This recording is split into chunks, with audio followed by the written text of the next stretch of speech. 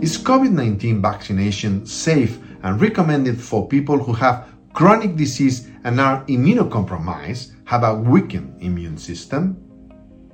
Some people with cardiovascular disease may have an impaired immune system or may receive immune suppression treatment.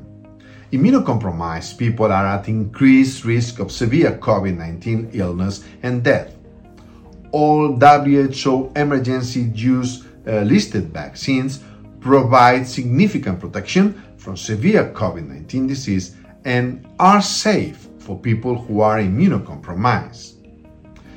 The immune response to COVID-19 vaccination and the gained protection in immunocompromised people may not be as strong as compared to the rest of the population.